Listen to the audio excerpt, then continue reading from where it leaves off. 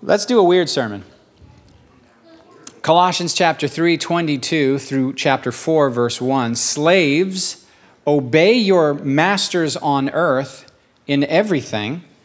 Don't just obey like people pleasers when they are watching. Instead, obey them with single motivation, fearing the Lord.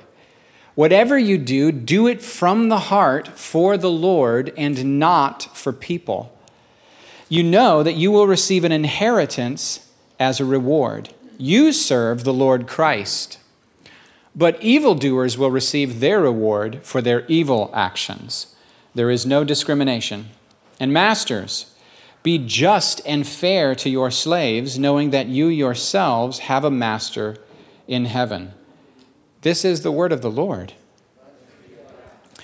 So right away, you have to say when you read a text like this, that in the mind of an American, when we see the word slave and when we see the word master, we filter it through our knowledge of how slavery was practiced in this country. And that I think when we do that, it makes it very difficult for us to see how Paul could possibly say what he says here. Alrighty? Who's with me already? So part of the reason I'm not going to skate over these verses, but rather talk about them, is because I think that by placing them in their historical context, I can remove some of the offense that comes from these passages.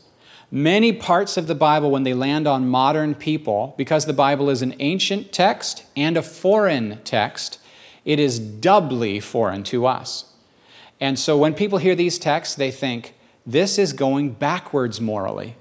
We have arrived at a very morally superior state with regard to the institution of slavery. If we are going to treat this Bible as though it's God's word, how can we if it's asking us to go backwards morally? Who's tracking with what I'm saying? And even if that's not your offense, I guarantee you, morally sensitive people who are outside the faith will find passages like this a good reason to throw away the Bible. Are you with me? Okay. So I have like 7 little subheadings here. Point 1, slavery in the ancient world was universally practiced. There is no ancient culture that didn't practice slavery. Slavery was universally practiced and accepted in the ancient world right up until the 1800s. In every culture and society, slavery was practiced and affirmed. In fact, no one could possibly envision a world without slavery in the ancient world. Even slaves didn't want to abolish the institution of slavery. They just didn't want to be slaves themselves. The average time spent in ancient world slavery was 10 years. It's not so much like what we think of as slavery from how it happened in the colonies and the United States. Rather, it's more like what we would think of as indentured servitude. You would get into financial trouble, or you would be displaced, or you would be a foreigner, and you would have nothing to do to eat food and not die. And you would say, I'm in trouble.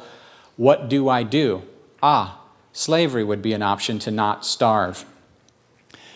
Andrew Lincoln said that nobody in the ancient world even thought of the idea of abolishing the institution of slavery because of this. John Stuart Mill, in his sort of observations about history, said that at one time, every civilized people, every single culture, every single nation, every single group, every ethnic group, at one point in their history, they had spent time as slaves in the majority of them. Did you know that, by the way? That the word slave comes from the word Slav, like Yugoslavia, the Slavic peoples were oftentimes held as slaves. So it had nothing to do with race in the ancient world. Thomas More's 16th century vision of utopia, his vision of utopia, the ideal world, he included slavery in his book, in his ideal vision. That's how foreign it was to ancient peoples, the idea that we could do away with this thing. And slaves in the ancient world were often very educated. They were like PhDs, often. They took significant civic duties and roles.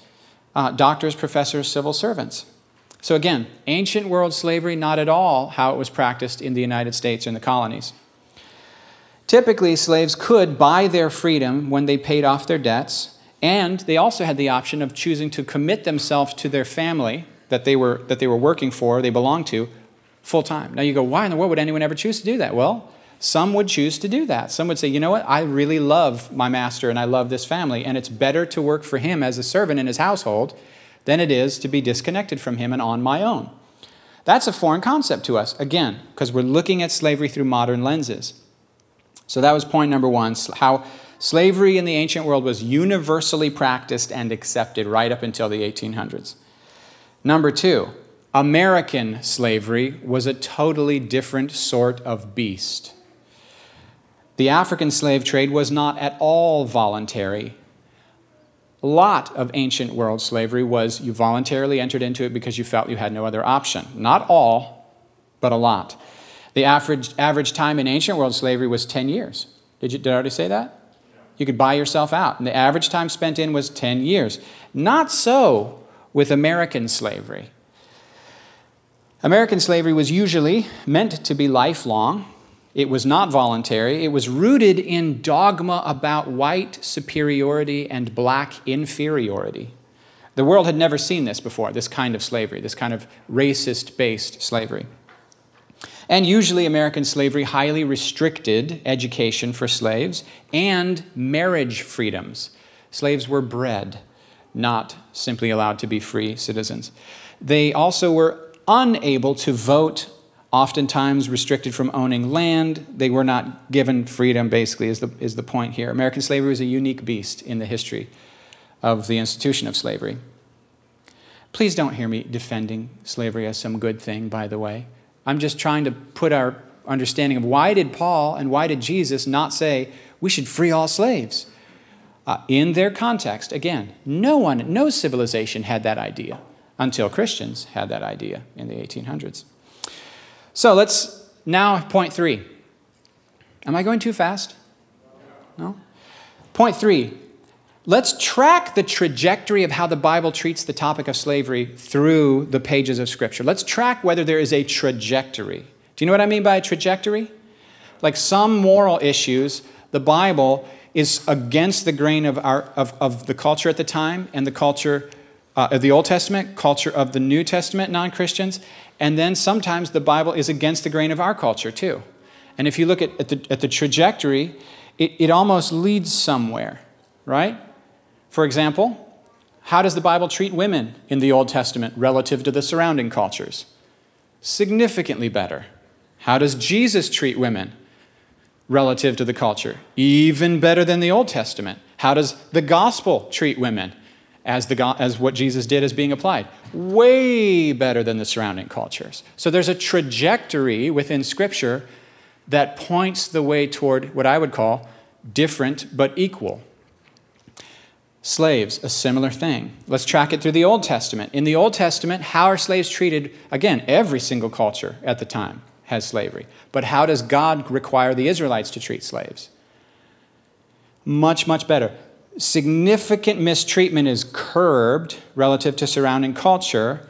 And then there's this thing called the Year of Jubilee, every 50 years, where the land goes back, the debts are canceled, the slaves are freed, and then every 7 years, all Jews who had become slaves to their neighbors are set free every 7 years. I don't know if they practiced it, guys, but God's intention was that they practice it. That's a new idea. Then let's track it in the New Testament. Passages like this one in Colossians and a similar one, almost identical in Ephesians, call on slaves and masters to not relate primarily to each other, but to relate to Jesus in the midst of the institution. So that gives them much more increased dignity because they are called brothers. I don't know if you'll notice that. That's a major shift. Saying, you guys are brothers and you both are going to give an account to Jesus. That modifies the institution significantly. Then you have a little book called Philemon. You ever read this book? Where Paul writes a letter to Philemon because a runaway slave named Onesimus has met Jesus and had a total 180. He's a completely transformed person. So Paul writes to Philemon and he says, he's a runaway slave, and I know you're going to think that you're angry at him and betrayed by him, and you're going to want to punish him, and the law might give you the right to beat him severely, but I want you to treat him as a brother in Christ, and I would like you, he's very useful to me, that's a pun on his name, Onesimus means useful, He's very useful to me, and I would like you to send him back to me so he can continue to be useful to me. Translation, Paul's saying, oh, and by the way, Paul says, you owe me your soul. You met Jesus through my talking about Jesus. You wouldn't know, you'd be headed to hell without me. So I'd like you to treat him a certain way. Namely, I'd like you to do the right thing. I'd like you to set him free. Interesting. So Philemon, Onesimus is your brother. You should set him free. 1 Corinthians 7, Paul says, hey, whatever state you're in when you meet Jesus, why don't you stay there and just glorify Jesus? But by the way, if you happen to be a slave, it's okay if you can't get free. You can glorify Jesus by living for him and letting your light shine. But then Paul says this, if you can get free, do it. Notice that. If you can get free, 1 Corinthians 7, do it. And if you are free, don't go into slavery.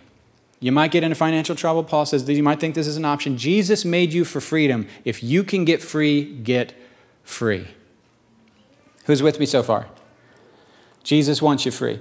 Then you come along a verse like Galatians 3:28 that says, in Christ, there's neither male nor female, neither Jew nor Greek, neither slave nor free, for you are all one in Christ Jesus. Talk about a radical elevation. Because slavery, again, in the ancient world didn't have anything to do with race. It didn't have to do with color. It didn't have to do with culture. You know what it had to do with? It had to do with class. It had to do with how much dignity and power you held within the culture, within the society. And Paul says the gospel removes the pride of the proud and removes the shame of the low. And it puts us all on equal ground. Everyone is one in Christ Jesus. This is countercultural stuff. But again, the gospel, Paul's not thinking the gospel is meant for us to take up swords and create a revolution and fix the world. That's not his plan. His plan is the gospel frees us from our sins so that we become a different sort of people in the world. Okay. So overall biblical trajectory. From the Old Testament to the New Testament, pointing now to the new heavens and new earth. You know there ain't going to be no slavery in the new heavens and the new earth. And so there's a trajectory, even though you find passages like this in Ephesians and Colossians saying, masters, treat your slaves this way, slaves, treat your masters this way.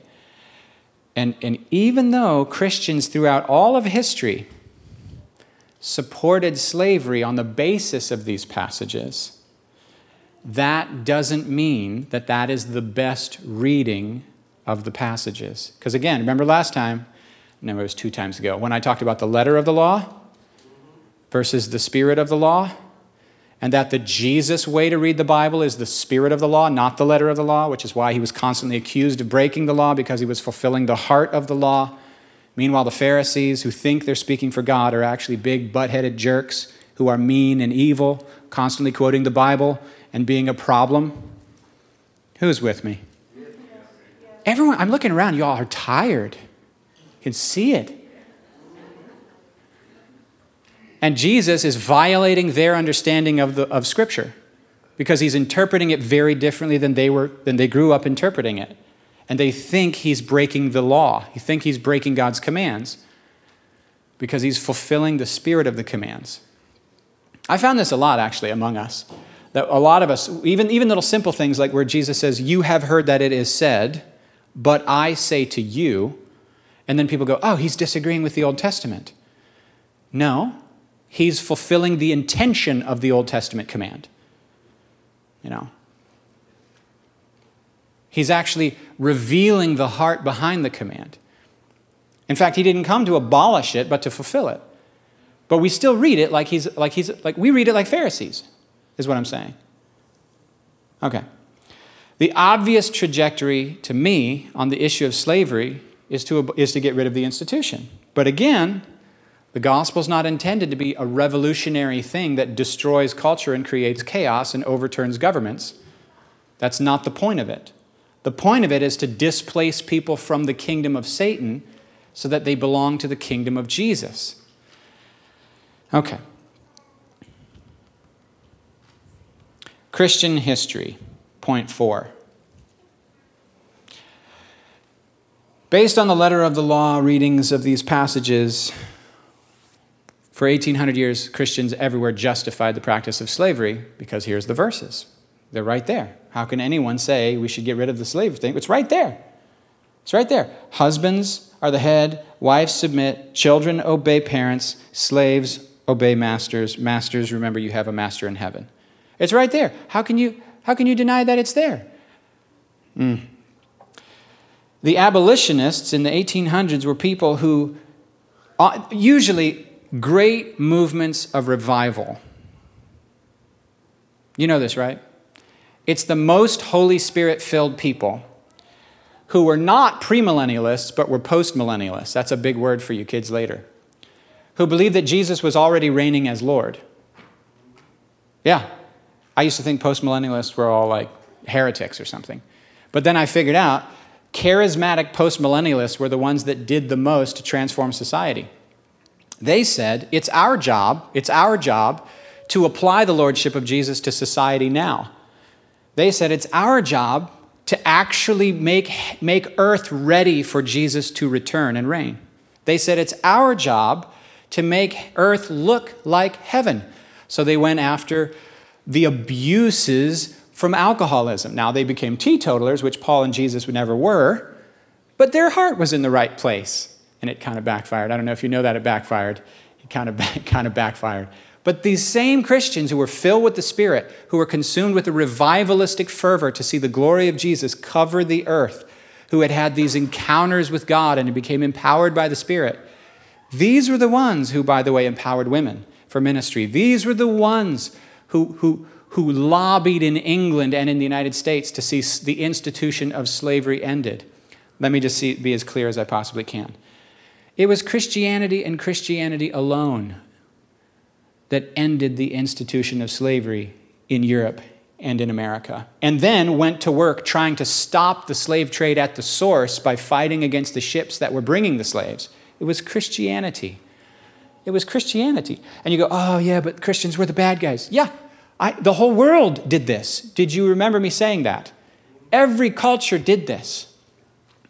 And in the medieval time, Buddhist monasteries and Christian monasteries had slaves.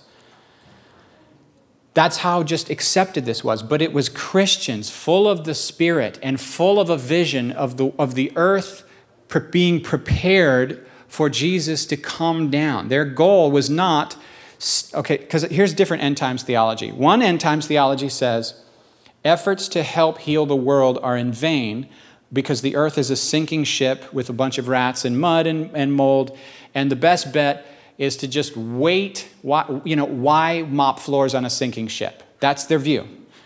Why mop floors on a sinking ship? It's getting worse. It's going to keep getting worse. There's no point. There's no hope. Let's just hole up. Let's just hole up in the church, and let's just hope he comes back on Thursday, because it's probably going to get real bad. And then you have these Christians who didn't believe that at all. They believed that it was our assignment to make the earth ready for his arrival. They believed, like I believe, that Ephesians says he'll return for a bride that is spotless, that through the gifts and through the maturity of the leaders, Ephesians 4 talks about apostles, prophets, evangelists, pastors, teachers that are training the rest of the flock for the real works of service. In other words, the non-leaders are the front lines. The leaders are not the front lines. Y'all are the front lines. For training regular believers for works of service so that we all might do our part, that the body of Christ might be built up and become mature, no longer being tossed to and fro by the cunning and craftiness of scheming people and whatever wind of whatever's happening, freaking out. No. And we must be brought to maturity. We must be brought to maturity. I remember one day I was in despair, and the Lord said, "Do you believe this verse?" I said, "What do you mean?" He's like, "Do you believe this will happen? That I will bring the body of Christ to full maturity, to the full measure of Christ?" And suddenly it landed on me. This has to happen before Jesus returns. This has to happen before Jesus returns. That actually he's returning for a victorious bride that is walking in the fullness of love and knows who she is and whose she is. It's a very different thing than the idea of we're hiding in the corner waiting for Jesus to come snatch us away from planet Earth so that it can then get really bad and he can go back to Old Testament mode for a while. Because that's exactly what a lot of Christians believe. They believe that we're in a temporary window of grace in between an Old Testament time of law and another before the end time of law. But these Christians that abolished slavery, they were spirit-filled believers who thought their mission and their mandate was to lead people to Jesus and transform every area of life to look like God intended. Isn't that wild? Isn't that wild? And they knew that you can never transform a society without transforming the heart of individuals. They knew that you don't try to take over society by force and by political scheme and by law and then end up with unredeemed, wicked, selfish, ignorant people. You can't, it doesn't work. The only way to transform a society is to have transformed people. Right? It'd be like you can outlaw racism. Sorry, other way around. You can outlaw slavery, but unless you transform the heart of the racist to see the other person as their brother, who is their equal, who has value and dignity and worth and is worth the blood of Jesus and is precious and important and is God's child. Unless you transform the heart of the racist, you can get rid of the slavery, but the stain of sin is still in the population. And so there's a reason why the revivalists, the spirit-filled revivalists, they had seen God change their life. So they knew if he can do it for me, he can do it for you. They knew I was a drunk. Now I'm a preacher. I was greedy. Now I give. Now it's my greatest joy to give. Giving is more fun than getting. Okay. I just want to say it was Christians. It was because of the gospel that the institution was finally overturned. And it didn't go away without a fight. Yeah. Okay. You guys are doing good. You're doing good. Point 5, contemporary applications of the attitude that Paul's pushing for in the text. The attitude he wants us to have. Listen, if a really painful, unjust institution like slavery wouldn't keep a Christian, Paul wouldn't say, he's a jerk, just phone it in. You ain't getting paid enough to do good work. Instead, Paul says the opposite to the slave. Serve with all your heart as though not working for your master, as though working for Jesus. Surely, if he could say that to a slave, he would say that to me at my job. He would say that to Pete at his job. You see what I'm saying? Surely he would say that to kids toward their parents, even when their parents aren't being fair. And surely if he can say to masters, hey, you're going to give an account to Jesus for how you treat the people under your authority, surely he would say that to parents and employers and leaders of all kinds. The attitude of excellence and hard work, integrity, like actually paying the taxes you owe, not phoning it in, not cutting corners, not slacking off, not getting away with what you can. In other words, not selfishness and sin, not living for the approval of people, but actually living before the Lord Jesus with integrity. It matters so much. Not doing shoddy work, not having a bad attitude. These are the things of devotion. These are the things of revival, you guys. Not how it goes in services on Sundays. Yeah. Like kids go to weekend conferences and cry. I remember I was at a youth conference and it was an amazing thing. And he was talking about the mark of true revivals, not just when the kids are at the front crying and praying and saying, send me, I'll go into missions and I'll do all this. The mark of true revival is when they get home with a good attitude, they wash the dishes without being asked. That's the mark of true revival. The mark of true revival is not when Ray and us and the band are knocking heaven loose on a Sunday morning and we all cry. That's not the mark of revival. The mark of revival is on Monday, Tuesday, Wednesday, Thursday, and Friday, and Saturday. When no one's looking, we live with excellence. We live as unto the Lord. We're pursuing him with integrity in secret when no one's watching. That to do things in Jesus, and we love singing to the Lord. We love when his presence comes on Sundays. But you know what's going to bring his presence even stronger than praying for Sunday to be anointed? Seeking him all week long. That's right. When you get 100 people who've been spending all week long living unto the Lord with integrity, when you get 100 people who when we sing, he actually believes us, you get 100 people in a room like that, shoot, you don't even need 100. You get 15. That's right. The earth would tremble. And it's not because we prayed for the service. It's because we lived reverent obedience to him in secret from the heart. Surrender. Prayers mean nothing. Surrender means everything. And so Paul's here saying, look, slavery can't stop the gospel. It might be an opportunity for the gospel to spread if you do it right. A stupid boss that's mean to you and treats you like garbage and overlooks and makes you do the hard jobs and is selfish and just rude, doesn't care about your feelings. That's not going to stop the gospel. It might be the opportunity for the gospel if you serve Jesus correctly in it and you bear good fruit and you're rooted in Christ and you know who you are. The others might give you grief for doing harder work than them for the same wage. And why are you making us all look bad? Something powerful happens, man. Something powerful happens. I'm going to conclude here. Just a point about the Bible in general. Sometimes the passages that are the most offensive to us, sometimes the passages that we're like, why does the Bible have to say that? And we want to skate over them or move around them. They might be the passages. You might be surprised what gospel. There's passages in the Bible that are irritating and offensive, and they make questions happen, and they raise doubts. Make friends with your doubts, guys. Don't be like my silly professor who would run away when he was a Christian in college, and his professor would make fun of him and point out the contradictions and flaws and problems with Christianity. He would literally get up and run out of the classroom and run back to his dorm and sit in his closet and beg the Holy Spirit for help because he was terrified of the things his professor was saying because he couldn't find it. He didn't have an answer for the intellectual challenges. Don't be like that. Lean into the doubt. Lean into your doubt. Doubt is not unbelief. Doubt is good. Unbelief is bad. Doubt is like hunger. Hunger's not bad. Starvation is bad, but hunger is good if it leads you to food. And doubt is your soul's way of saying, I need more information, please. I need more truth. I need a better understanding of God and the world and the Bible. When you start as a little kid, we tell you a version of the faith that's very simple. It's still true, it's reliable, but it's oversimplified on purpose to be understandable.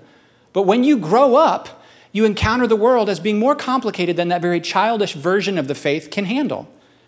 And when your view of the world is more complex than your faith, at those points of intersection, doubt will occur in you. Again, don't close your ears. Don't justify what you think you know. Open your heart to the idea that Jesus is still Lord, but I don't understand how this works yet. There's people nowadays, they'll throw away the whole gospel because of how they feel on a moral topic, instead of pressing into the pain and saying, Lord, I want understanding. Show me. And it doesn't help that over here is this whole Christian movement that's got Sunday school level of theology, suitable for a 7-year-old. And they think then people feel they have to choose between going backwards morally, going backwards scientifically, in order to keep faith, or throw the faith away. And I'm just saying, this was just a little passage, but doesn't it make a big difference to know, to put it in its historical context? It does for me. Oh, how many points did I say we have? Oh, I changed my mind, I have 5. Point 1, slavery was universally practiced and accepted in the ancient world until the 18th century, and no one thought of ever overturning it until Christians. Number 2, American slavery was a different sort of beast, based in 3, the spirit of the law trajectory the spirit of the law trajectory of the Bible regarding slavery, as far as I can read it, is toward the abolition of the institution itself. Point 4, Christian history. We have often used a letter of the law approach to justify it, but the spirit of the law approach and the heart of the Old Testament and New Testament and the meat in the gospel is toward equality and freedom. And then I have, 5. I was wrong. I said 7. Oh, that's why, because I edited my notes right before church. That's good. And number 5, contemporary applications of the attitude. Work hard for Jesus, not your boss. Serve him in secret. This is the true heart of integrity. He's not after religion, is he? He wants your heart. He wants your heart.